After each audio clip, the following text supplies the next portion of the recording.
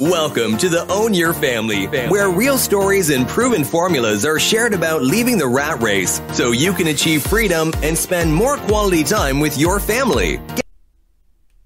The rise of crypto wars. In the 90s, the first crypto war began. Governments, mainly the US government, set out to ban cryptography for private use on the grounds it would strengthen criminal networks and terrorists.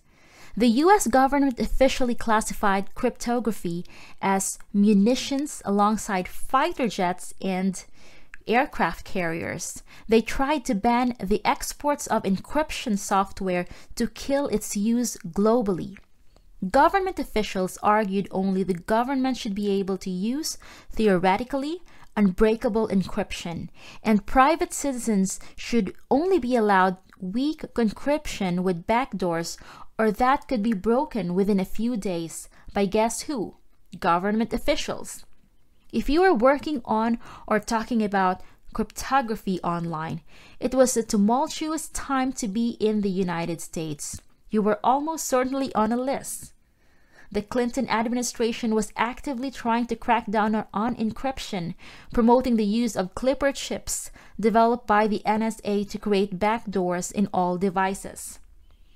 Cryptographer Phil Zimmermann first released strong cryptography into the public domain, calling it Pretty Good Privacy, or PGP.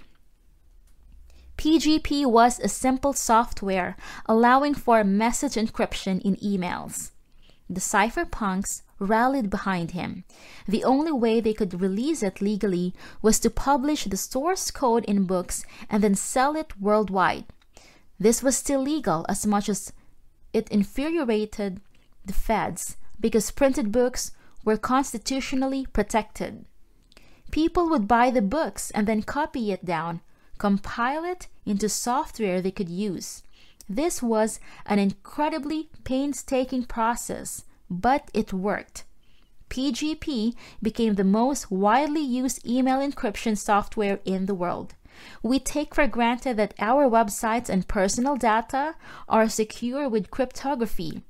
But Zimmermann is the reason strong crypto left the military domain and found use around the world, even with something as simple as entering your credit card on a website. Thanks for listening. Join our online family by signing up for your free account at www.ownyourfamily.com and begin your journey to freedom. Want to get there faster? Book a strategy call with us at ownyourfamily.com/book a call. As always, be sure to leave a rating and subscribe to our podcast and channel so you never miss a future episode.